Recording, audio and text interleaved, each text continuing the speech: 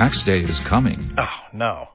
But if you sign up for Robinhood Gold's IRA with a 3% match, you can get up to $195 for the 2023 tax year. Oh, yeah. Sign up at Robinhood.com/boost by tax day to get the biggest contribution match on the market. Subscription fees apply. Investing involves risk. 3% match requires gold for 1 year from first match. Must keep IRA for 5 years. Robinhood Financial, LLC, member SIPC.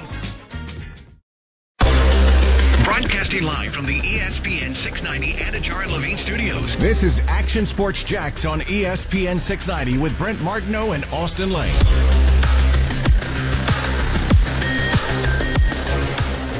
Oh, what a day for old people. Has being old ever been cooler? Everybody hit the golf course today at that senior game event, trying to hit it 366 in the morning at Southampton St. John's Golf and Country Club, Eagle Landing, Hidden Hills. A lot of thrown out Osprey backs. Cove, Amelia River, Fleming Island, Queens Harbor. Yeah, I mentioned everybody that's associated with the Dream 18 card. I got you. Equal love there. Cut the check. Yeah. Speaking of, hey, cut the check on ESPN69.com for the Dream 18 card. It's the best deal in town, folks. I mean, if you're ever going to buy anything, buy the Dream 18 card. It's $45, and it's sincerely the best value you'll ever find. I thought it already was really good value, but now it really is. And a good Father's Day present. So there you go, ESPN690.com. Phil Mickelson got it done. I'm going to force you to talk a little golf today. Old people and golf, my two favorite things. Can't wait. It actually it's one of my favorite things about playing golf. I love just going over the course, not having anybody like in my group and getting matched up with a couple of 70-somethings. It's fun playing with the older people? Crowd. Yeah. It really seriously is. Like, I really enjoy that. Like, just from like the conversations, or what do you? Yeah, I think a little bit of conversation. Usually, you can outdrive them. Sure. So it's a little confidence booster as well.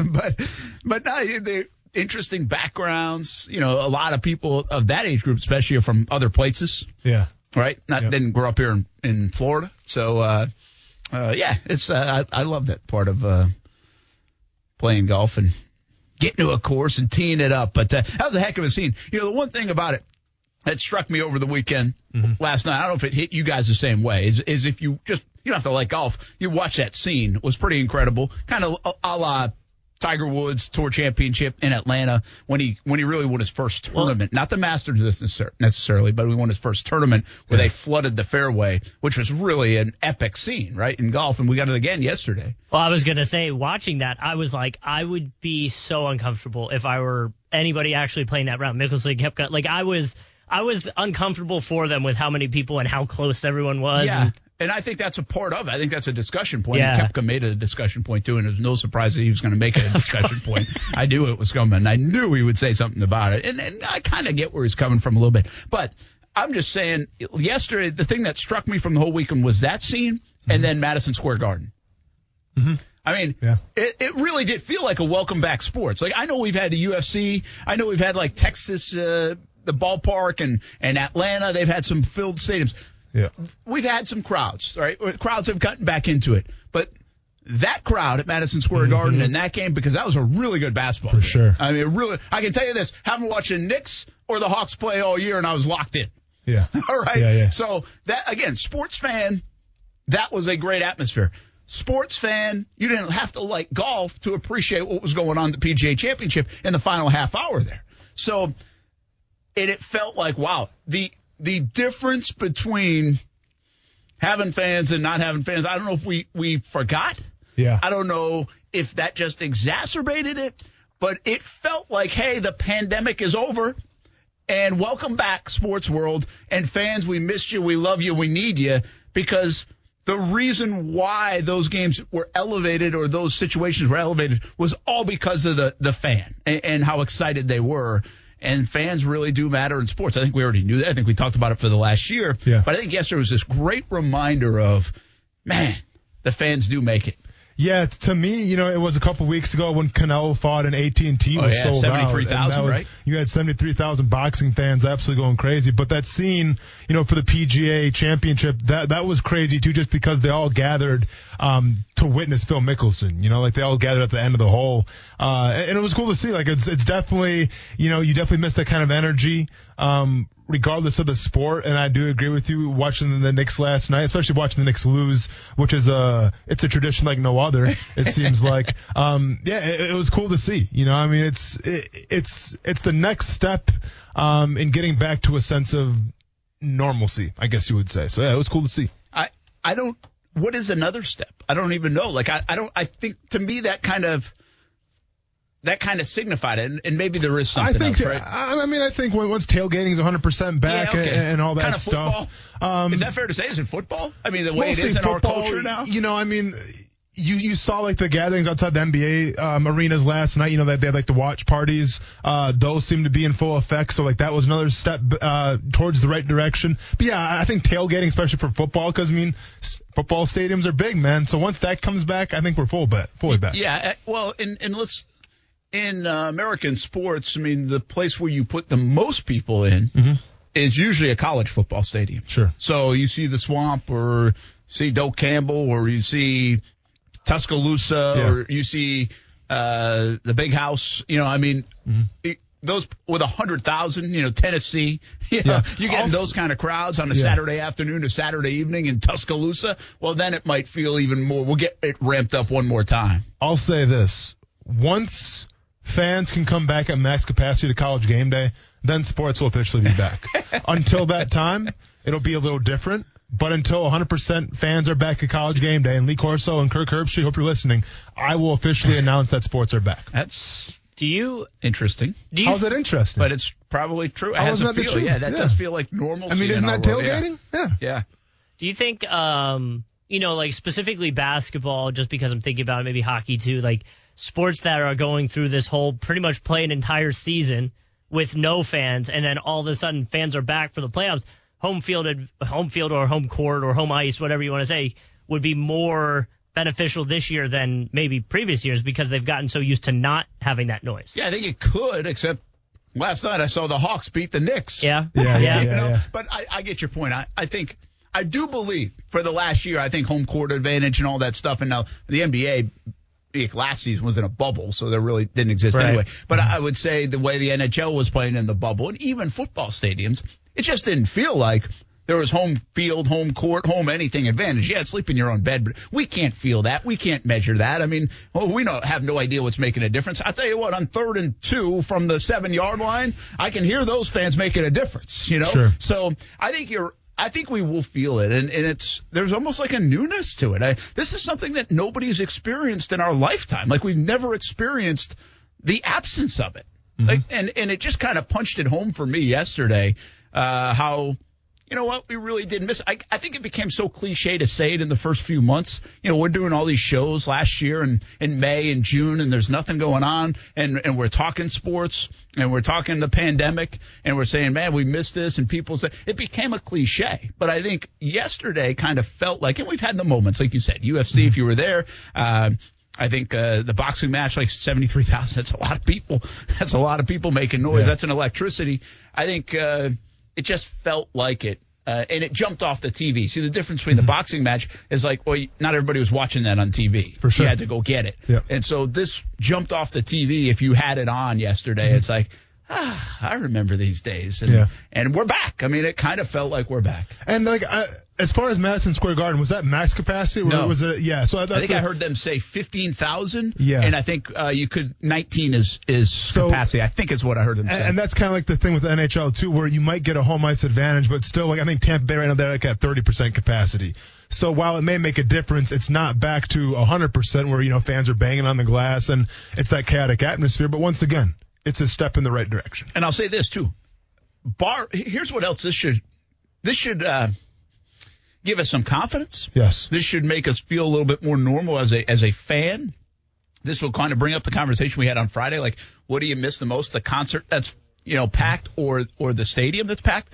Well, here's what's happening. Barring some unforeseen setback now in our world, with COVID-19.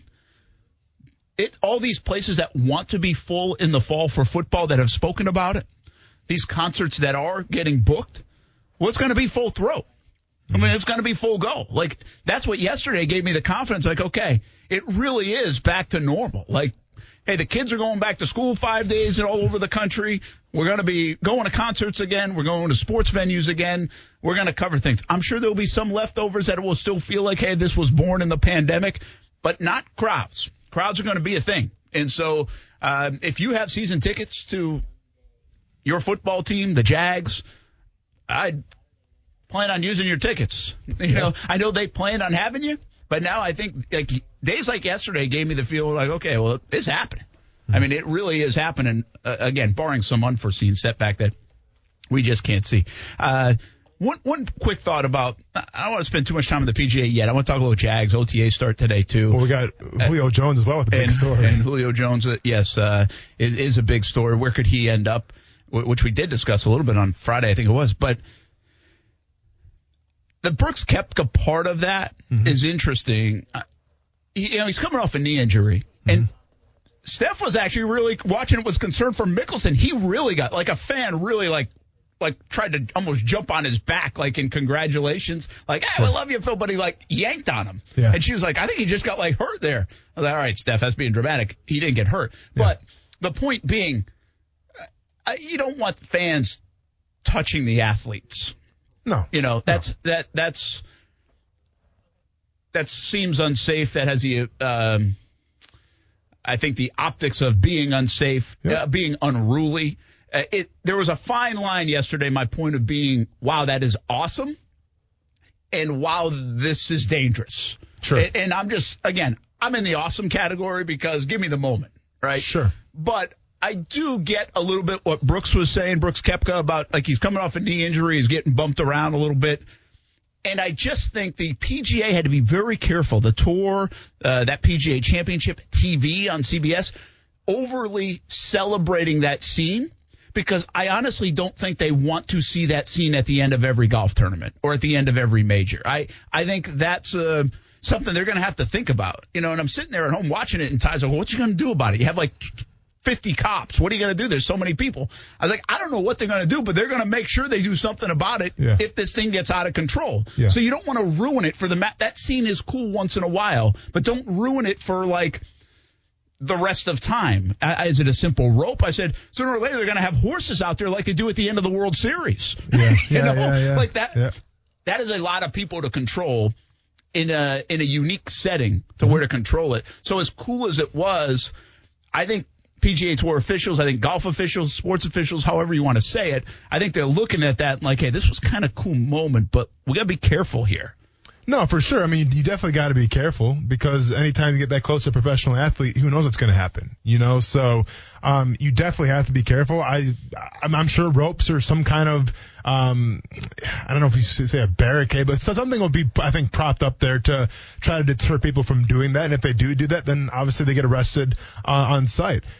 It's cool now because we're talking about it, and Phil Mickelson didn't get hurt. You know, like he didn't hurt his knee. If he would have got hurt, well, then it's a completely different story. And that takes away from that fantastic moment. He did, so it's all good. But I agree with you. Regardless of the sport, I think you got to do a little something else to deter people from doing that. Yeah, and, you know, I noticed somebody put a picture up. I think I retweeted the picture of Woods at the Tour Championship and the picture of Mickelson. And I think what I noticed in that picture was a rope. I think at the Tour Championship, and by the way, there might have been less people at the Tour Championship too, but the crowd that appeared to be massive, it might have been even more people, I think they were held back by a rope. I did not see that at the PGA Championship. I think I saw it on the side where Phil was hitting his last shot, but when it was coming down the fairway and everybody was kind of collapsing on the fairway, I didn't see that. It might just be that simple. It's like, let's make sure we have a rope to rope people off. But at the same time, though, I mean, you got college football, you know, stadiums that have like barricades blocked up, and all of a sudden your team wins a last-second field goal or something like that, and they beat like the number 2 team in the nation, what are you going to do? You're going to storm on the field. Much to the chagrin of people announcing it, saying, please don't storm on the field, they're still going to storm on the field. So and I kind of like it as a viewer. Sure. So then you mix that atmosphere with a bunch of old dudes who've had a couple of Arnold Palmers with a little vodka in them when you're 3 or 4 deep. Yeah, I don't think they're really going to care about a rope or a barricade. So, like I said, it was a cool moment. I'm not sure if you can do it going forward, but once again, will this happen going forward? It's got to be this certain person. You know what I'm saying? I think if Brooks Koepka does that, I don't think no one's really celebrating that so much. I don't think so. It's the story of Phil Mickelson. So, you can try to deter it all you want, but you got to take a look at it like that was a moment in time that was so rare where nobody saw it happening, where it was like, okay, we got to celebrate this because it is such a unique opportunity. Yeah, and I agree with you but now we've seen it twice in the last 3 years. And while they've been exceptional circumstances, you're talking about Tiger Woods and now Phil, mm-hmm. I just wonder if that becomes such a cool scene, you know what people want to do? They want to mimic it. They want to do it again. They want to be a part of it. You know why rushing on the field is a thing? Even if, you were supposed to beat the team. Yeah. Because it's a thing. And ripping down the goalpost became a thing. And so everybody wanted to do it all across the country.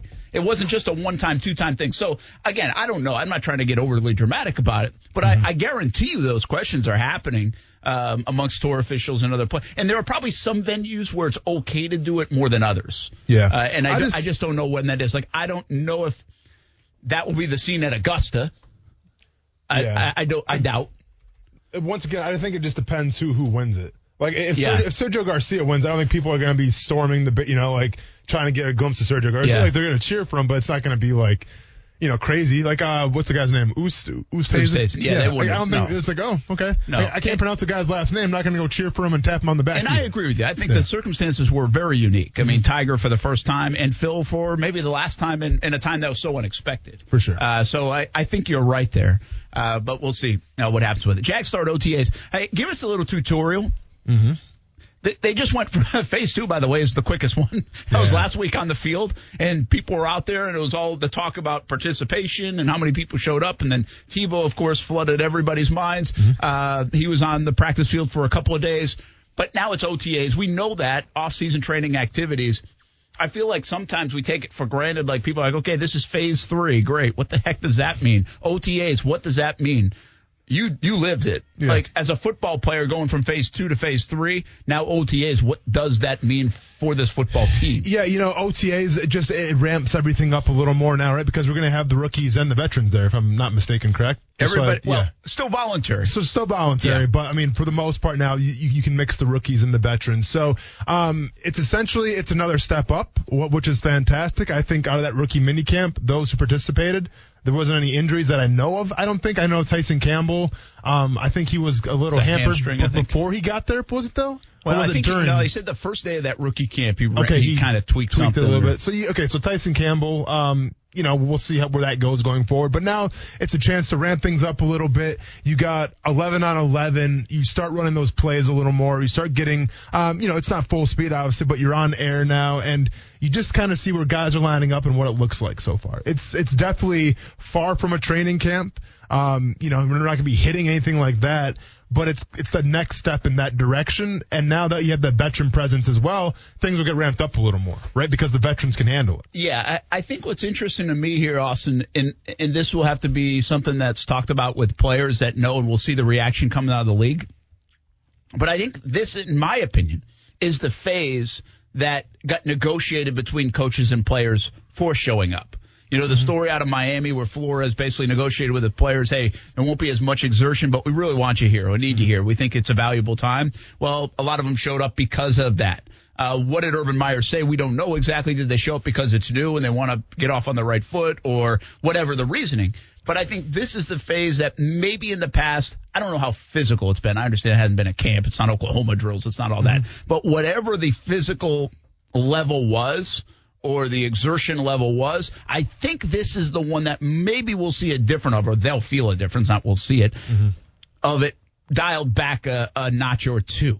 Mm-hmm. That's what I take out of this last couple of years where we didn't have the OTA period, where players are like, see, we can do this without this time and still play the game of football and have a good season and have quality play. But coaches in the league and everybody that's been negotiated in the new CBA says, hey, this is part of it.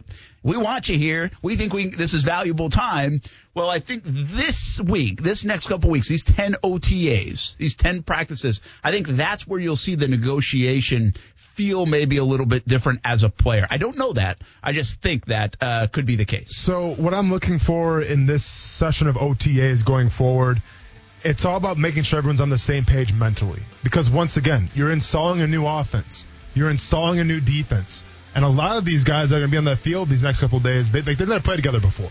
So that takes time. That relationship takes time to build and grow. That's what I want to see right now. Because you better believe once training camp starts, like guys are going to be expected to know the plays, all this stuff, and hit the ground running. Right now is where you can kind of tailor it a little more to be like, all right, this is what we're trying to do. This is why we're doing it, and let's address the situation. So, to me, it's going to be a little more mental. Like, it'll be physical still, and, guys will be sweating. I mean, it's Jacksonville. It's and the heat's turned up this week. Yeah, so it's going to be a toasty one. But, look to be more mental of guys getting lined up properly, guys knowing their assignments, things like that. And by the time training camp starts, it's 100% 8-8 out the gate. Yeah, and I will say this, and I said this about the kind of rookie minicamp too. Mm-hmm. I think this is just as valuable for this coaching staff right now. Yeah. By the way, like, who's coaching special teams? Even that with the Brian Schneider news of over the weekend, right? On Friday, right when we got off the air. So I do think it's a valuable time for a new regime. Yeah. Maybe more so for them than even the players. That's debatable, but it's a big time for the coaching staff as well. What kind of storylines will we see? From Tebow to Trevor to who else? Did you see, Justin Blackmon out on social media? Yeah. You see that? Mm-hmm. Caught my attention. Let's make it happen, unquote. Yeah. We'll see. We'll talk more about that. If you missed it, we'll tell you what you might have missed. Action Sports Jacks on ESPN 690 here on a Monday. Glad to have you along. Hope you had a good weekend. Austin Lane. I had braces. I still have my permanent retainer in. It's been knocked out twice. Brent Martineau. So it's not stuck in there. No, it's not stuck in there. It's not. Action Sports Jacks on ESPN 690. It's very exciting because I've had a few breakthroughs on being able to stay more present, be able to stay more focused, and physically I'm striking it and playing as well as I ever have, but I haven't been able to see that clear picture. So although I believed it until I actually did it, there was a lot of doubt, I'm sure. That is Phil Mickelson, your 2021 Players Champ. I do love the stat. I mean, it's unbelievable. There's so many stats with Phil. He won in 4 different decades. 4 different decades. That is remarkable. Really remarkable. And also, Colin Morikawa won it last year. He was 23 years old. Phil's 51 almost. Yeah. That's a pretty cool sport when that can happen. But, hey, being old isn't bad. Just ask Tom Brady. Just ask Phil Mickelson. You know what's funny is, like, in your sport, in MMA, there's a bunch of older guys that fight. It usually depends on the weight class, but, yeah, I mean, the heavier weight classes, there's guys in their 40s. That's what stunned me about that. The former feels champion like a was really young person sport. See, but the thing about heavyweights is the last thing to go is your power, so you can get away with it a little more. But, yeah, there are older guys in MMA for sure, which is nuts because it's MMA. It's getting punched in the face and punch people in the face. Yeah, and I think tennis is really tough on the knees, like what Federer and even Djokovic and Nadal have done this late in their career. I mean, when I was a kid, I was watching Jimmy Connors still play into his 40s. I think he was. He felt even older than that. Yeah. But he was, he had like one more run in him. Kind of felt like a Mickelson kind of run in him. But it's hard in tennis because that's a young person sport as well, and the knees don't cooperate usually in the hips and the joints and everything else in the sport of tennis. But it's just today's athlete. I mean, with what Phil said, if you want to work hard at it, if you want to take the right diet to it, you see his fast schedule, 36 hours? 36 hours, yeah, man. Should I hop on that one? I mean, I would just recommend just eat 8 hours a day and then fast for the other 16, but do what you got to do. I feel like not eating for a day and a half is a little aggressive. Like, what is he drinking? Like, is he drinking a lot of water? Well, or is he if you're drinking fasting, you're just drinking water. Just water? Yeah. Right? I think you can get by with coffee because it's low calorie if you don't add anything to it. but more than likely, if he's truly fasting, it's just water. He said he does that on a weekly basis. Yeah. So his body kind of, he says, resets. For sure. Definitely just do it just eat 8 hours a day and then don't for the rest of the time and eat every single day. That's kind of what I've tried to do. Me. Like, I'm more like, if I'm doing well with it, yeah. I really don't eat till like 1 o'clock usually or 12 and then try to stop at 8 or 9. And I've been pretty like I started doing that last year, and I'm not a breakfast guy anyway, so it really works for me. The harder part is not eating at like midnight, of course, because I'm up late. But then you get used to it depending on your schedule, because you have a crazier schedule than I do. But 36 hours, man. Yeah, woo. That's more power to you. I don't know if I could do. I don't know. Maybe I could. Maybe I could try. Maybe I try it. But every week, yeah, it's nuts. I wouldn't do it. I want to ask Phil, can you have a few cocktails or? I bet those got a little calories in them, man. I'd be careful with those cocktails. Yeah, they do. Brent Martin, Austen Lane Coos here on a Monday celebrating old people. Thanks to Phil Mickelson. Older has never been cooler in sports. I mean, Tom Brady and Phil Mickelson in 2021 have John Morant, though, huh? Made being old cool. John Morant, though, goes, hey, go ahead and hold my AARP card because the young guns are coming up and it's not a big deal. John Morant, very good, but I have now watched Memphis play like twice in the last week, and Grind City, baby. Dylan Woods? Nope. Dylan Brooks. Dylan Brooks. Why did I say Woods? I got Tiger on my mind. Dylan Brooks has been unbelievable. Good. I remember him in that Final Four run for Oregon. Yeah. And I watched him. It wasn't against Golden State. They played somebody last week that I watched. Talking about the Grizz. They had 2 games, right? So they had to beat somebody else. The Spurs. They played the Spurs. Oh, yeah. And Brooks in that game was terrific. Terrific. Like hitting shots. And again, I mean, if you watch Memphis play NBA a lot, like, good on you. I don't. And I should really. Grayson Allen has played some good minutes for him, and obviously John Morant's had another really nice year. Yeah. Get that free throw shooting a little bit better, though. Not worried about him, man. We're good. Dylan Brooks was unbelievable again yesterday. Unbelievable. So that was a fun watch. No doubt about it. I don't know where I was going with that, but that was. You were going young guys. You're talking about old people. Dylan Brooks, by the way, did I hear correctly? He was a second-round pick. I think he was a second-round pick. And for Brooks you don't see that very often. I know there are countless examples of it, but yes, he was in the second round in 2017. Yeah, a lot of second-round picks don't even make the roster in the NBA. Like, I know second-round pick, we think about Major League Baseball or the NFL, like that's a big player. Not necessarily. So his story is a nice one for Memphis, and that's one of those. I was thinking like a team like Memphis that you go get John Morant, who could be a game-changing player, but a guy like Brooks is what, if he's good and consistently good, that can help really turn your franchise around because you didn't expect him to do what he's doing. Chris Middleton for the Bucks, a second-round pick. Second-round pick. Yeah. See, those are the guys. They're very rare. Yeah. And those are the contributors that really help pave the way. We'll talk a little bit more about the NBA postseason coming up in a little bit. But Jags OTAs this week. Things to watch. All right, Trevor is always going to be something to watch, right? I'll give you like 5 quick things to watch. Trevor, certainly a thing to watch. Tebow, all eyes are going to be on Tebow when we get a chance to go out there for a couple-hour practice. Sure. I mean, what's he look like? Does he look like he's an embarrassment to the position? Does he look like he fits in and plays the position? If you never knew that was Tim Tebow out there, which is going to be a very hard exercise to do, but if you didn't know he was out there, would it be like an eyesore? Yeah. You know what I mean? No, for sure. Like, are you going to be like, who the heck is that? Yeah. Who'd they let win a day at practice? Yeah, I got you. No, I hear you. Yeah. Like, is it going to look like that, or is it going to look like guy's been playing tight end for 5 years? Yeah. I mean, I don't think it's going to be like that. It'll take some time. Well, his OTA is my point. For sure. I mean, how much can you see? Yep. But there's a natural ability to sports where you can usually tell when somebody fits in or doesn't. For sure. And that's what I'm getting at with the Tebow thing. Yeah, and I mean, the fact, and I can't say this enough, the guy is built like a Roadblocks character. If you don't know what Roadblocks are, Google him sometime. I know he's built like a Roadblocks character, so he's already sticking out as it is, rocking the 85. Yeah, I'm excited to see what this guy can do. Of course, there's going to be an adjustment period. Like, you can't expect him to go in there day one and compete for a starting job, but you're going to find out quick. You know, like once you see him on, one-on-one drills and things like that of running routes, you're going to find out quick what he can bring to the table. Let's just say that. Yeah, I think our eyes should be able to pick up on that pretty quickly. But so we got the Tebow thing, Trevor Lawrence, obviously.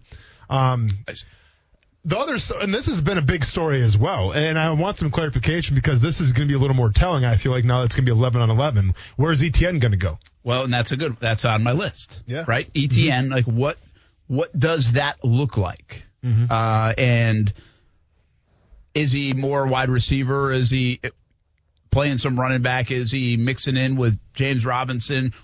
Again, how much are we going to see in a 2-hour OT? I don't know, but I'm interested. But you're going to start seeing the packages, in my opinion, start getting implemented. So, like, when we see these packages, I mean, it could be telling, all right, well, we got ETN in the backfield. Well, we got ETN in the slot. Like, it should give you a little idea of what the plan's going to be going forward for him. Yeah. Listen, I want to see how many guys are out there. I mean, did they lose some? Full participation, what does that mean? Or almost full participation? That was a headline last week, like around Wednesday, I think it was, before Tebow became the headline. Like, is that noticeable? You got 90 guys, or do you have 84? That would be even pretty good. Or are there really more like 70 out there, and we're calling that almost full participation? I don't know what that's going to look like. That starts today, but we'll get a glimpse at it on Wednesday out there on the field. I'm interested in C.J. Henderson. Just an early look at maybe body language. Like, where does he, again, and you mentioned Tyson Campbell maybe had a little bit of a hamstring, it sounded like, from rookie minicamp, so maybe he's not even in there. But are they starting to float some of these guys around in a nickel look outside? C.J. Henderson is somebody that I'm going to watch when I go out to practice, whether it's Wednesday, whether it's minicamp, or whether it starts in late July at training camp. I think C.J. Henderson has my attention. Yeah. And the secondary does in general, but definitely C.J. Henderson does. What does he look like coming off injury? And again, I think some of it's even body language centric for me. For sure. Now, with these first OTAs coming up as well, I mean, like I said, it's going to be 11 on 11, whether it's on air, whether it's, quarter speed, whatever the case may be, it will be 11 on 11. And this is going to give you your first opportunity, at least for the most part. Now, keep in mind, rosters always change, depth positions always change, all this stuff. But it's going to be your first glimpse of, well, who's starting? Now, once again, if Tyson Campbell's out, Henderson's going to be in there. But if they go to nickel package, you can see, is Tyson Campbell playing in the slot? Is he playing on the outside? Who's playing, slot corners? It's C.J. Henderson. So assume that everyone's going to be 100% healthy, which, once again, that's a big what if. Assume that everybody's going to show up, which, once again, that's a big what if. But you can definitely get a gauge of who are going to be the starters going forward. Is Caleb on Chase on? Do they feel him as a starter right now? So I'll picture him. You see how much bigger he looks? Yeah. That's by design, obviously, because he's got. I mean, you got to play the run on strong side linebacker now, man. They're going to count on you for that. On the other side of Josh Allen, so that's great to see as well. And you're going to get a good idea of the depth up front in terms of defensive line. Like, you have a pretty good idea, but where's a guy like Taven Bryan? Where is he going to fit in the second string, third string? This is what you can kind of find out from OTAs. All right, and my last one, okay, and we kind of threw ETN in there together, but my last one that I have down there is Gardner Minshew. Like, in a weird way, this is a guy that we talked about all last year. I'm actually somewhat surprised he's still on the roster, man. Like, I am. Not that I don't think he would be released. I just thought they would have made a move with him at some point. And so, speaking of body language and reps and all those kind of things, like, Gardner Minshew was the attraction this time last year if we were to have OTAs, and I know we didn't, but anytime the Jags stepped on the field, number 15 was an attraction. Now he's very much a sidebar footnote kind of story, but I'm still intrigued by it. Like, where does he mix in with Jake Luton, C.J. Beathard behind Trevor Lawrence? I'm kind of interested in Gardner Minshew. I think people almost forget he's on the roster still. And yes, he is, and how long he will be, I don't know. But I think my eyes will go to those kind of players, from Trevor to Tebow to Minshew, C.J. Henderson, and the totality of it to me was the full participation part. But I do think, like you said, ETN is still a guy. We're going to look at that. You can pick a ton of players. There's a ton of storylines here. I think the one guy my ears will go to is probably Joe Cullen. No, for sure. I mean, how could they not go to Joe Cullen? That's a given, sir. So anyway, here's the deal with the OTAs. They start today, and Wednesday the media will get a chance to be out there. I think there's 3 sessions the media will get a chance. One this week, twice next week, and then you got the mini camp, which will be open, but not to the public. Just a reminder, not to the public. So hopefully we can be your eyes and ears a little bit. I do think, one, we have to be a little bit careful of it, but it happens naturally. I think narratives get formed kind of this time of year when you see even just 3 samples of this football team. They start to take shape. And narratives aren't always the truth. You know, so I think of players like Jawan Taylor and Cam Robinson, a player like Caleb on Chason, even a C.J. Henderson. I think this is where our eyes might see something out of practice, and everybody starts writing about it, talking about it, taking it to an extreme level off 1-2 hour session of practice, and narratives get formed. It might not be always fact. It might be a little bit of fiction internally, but this is where those things start to take shape. This is why the NFL is a big engine in that regard. So keep your eye on those kind of storylines. You got Walker Little, who might try to push those other guys at tackle. You've got Tyson Campbell, who might push C.J. Henderson, and what's up with that. You got Caleb on Chason, who feels like he's got a lot to prove going into this year. There's even the Taven Bryan stuff, but Taven Bryan kind of took on that life even last year and years prior.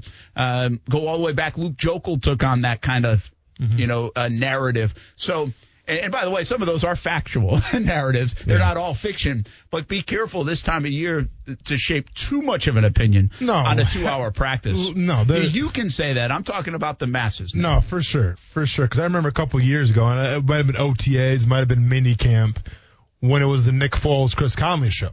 And you had Chris Conley doing go routes and Nick Foles hitting him in stride. What were we all talking about? Well, guess what, fantasy football? If you don't get that Nick Foles, Chris Conley combination, you're going to be missing out on the championships. True. All right? Like, everybody was like, that was the talk of OTAs, whatever, mini camp, training camp. It was the Nick Foles, the Chris Conley combination.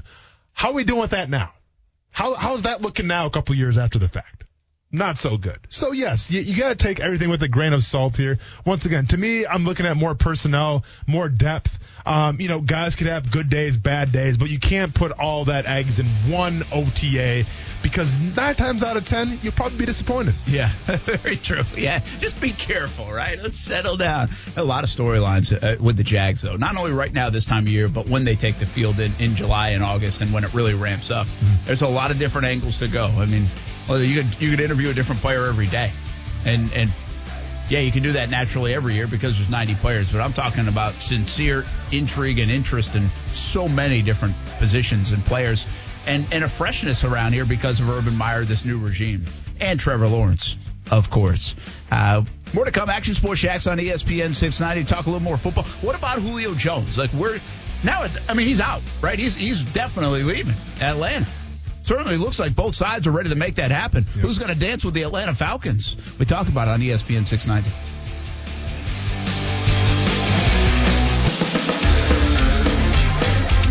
Man, look, you want to go to the Cowboys, Julio, or you want to stay in Atlanta? Oh, man, nah, I'm out of there, man. He's out of there. Ideally, where would you like to go? Right now, I want to win. Okay.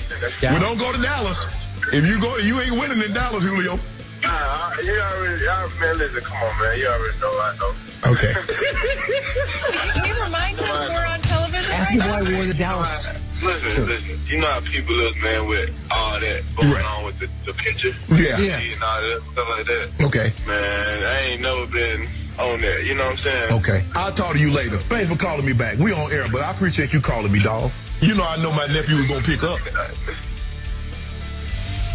Shannon Sharp and Julio Jones. Yeah. You think Julio really knew he was on air? Did he fully understand that? I mean, I think he did because he could hear Skip Bayless in the background, right? Or not? It was on speakerphone. I know, but I just don't know if he actually knew he was on air. No. Yeah. If you're not in Isn't the there business, rules against that though? I feel like you got to tell him, hey, by the way, you're on the air. Well, he did tell him. I just don't know if he believed after him. the fact, yeah, maybe. So Julio Jones is the one that wanted the trade. Yeah. That's the report. Like, I thought it was kind of the other way around. Like, if you listen to a Terry Fontenot interview right around draft time, the GM of Atlanta was like, yeah, well, we're up against it cap-wise, and so it makes some sense. But it apparently is more Julio Jones wants out, even though they're keeping Matty Ice and they got Ridley and now they have Kyle Pitts. And I would think that might change my mind a little bit for Julio Jones to be a part of that offense. But he wants out. Where does he end up? We did this the other day. I mean, I think there's a chance he could end up in Seattle. There were some rumblings over the weekend, by the way, of the Patriots. Did you see, I think it was Ian Rappaport saying that they would prefer to trade him in the AFC if it came down to it? Yeah, I would imagine. Yeah. I mean, I don't even know if you have report that, but. Well, yeah. But once again, I'm going to say this I don't know, I feel like it's the 20th time now because I said it about 19 times on Friday. Kansas City Chiefs. Yeah, you said it. Kansas City Chiefs. I'll buy you a soda.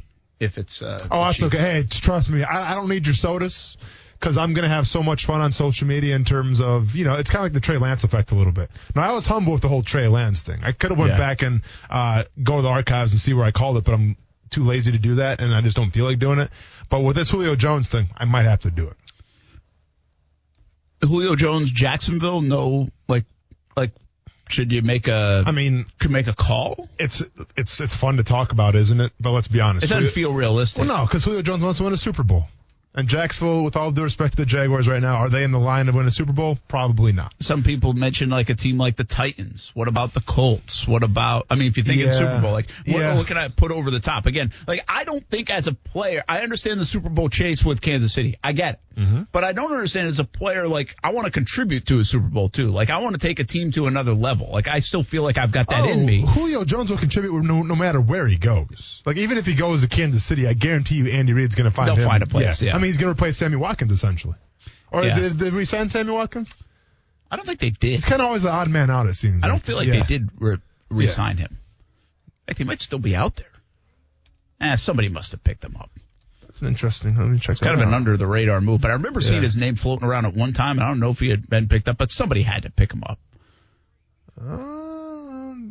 He's on the Ravens. Ravens, there we go. So it's just a quiet signing. I never heard about that. I vaguely remember because I just didn't know who. But anyway, if you think Super Bowl only, you can go to a bunch of NFC teams. We mentioned Green Bay. We mentioned Seattle. Yes. Tampa Bay, I don't think they have room for him in Tampa. Doesn't feel like it, but they don't really have room for him in Kansas City, maybe. And they still could make it work. Who's playing that? Because, who's playing Sam Watkins' spot? I guess Mecole Hardman. Mecole Hardman?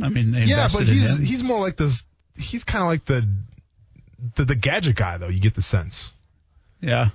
Listen, you'll make, like you said, you'll make room for Julio Jones. You're going to make it work regardless. But you're making a trade. First of all, they say they want a number one first-round pick. I don't think they're going to get that. I think that's the thought in league circles is they won't get that, because, especially at this time of the season, of the offseason. And you're talking about a guy that has been injured, a guy that will cost some $10, $11 million, I think it is, and a second-round pick or a first-round pick. You got to be a little bit careful there. I don't know what kind of capital Kansas City has and if they're willing to do that. And do they need it? It's great if you're Julio Jones, say, yeah, I'd like to go to Kansas City. Sure. But Kansas City has every right to be like, do we really need Julio Jones? Right, okay, but are you a better team with Julio Jones or without Julio Jones? I would say you're probably better, but are you $10 million and a second-round pick better? That's what you have to ask yourself. First of all, once again, don't worry about the salary cap because we figured out that's not real. And a second-round pick for Julio Jones, if he's healthy, absolutely. Absolutely. So you would, for the next couple years, again, I'm not saying Julio would come here, but would you, for the Jacksonville Jaguars, say, hey, we'll give you a second next year for Julio Jones? Yeah. I wouldn't even think twice about it. I'd be on the phone right now offering that. Yeah. Not a first. Even a first, man. Is for a couple years? It's depending where the first would be. Yeah, well, you got to believe Jags are going to be in the top 15 I understand last year he was out a little bit and the numbers were down, but if you look to the track record of Julio Jones, and I wouldn't bet against him, I think he still has lots to offer. I'd definitely sacrifice second-round pick, no questions asked. I don't think teams will be as willy-nilly with those draft picks and dollars as you are. So you don't think teams are going to be lining up with the Julio Jones sweepstakes on the doorstep? Oh, I don't. I think you're wild. I think the illustration that will be with what pick do they get. Sure. For it. What's the compensation? I think that will be our indicator of how many. Sure, every team wants Julio Jones, but what are you willing to give up to get Julio Jones? I think it'll be less than you think. We'll be back. Action Sports Jacks on ESPN 690.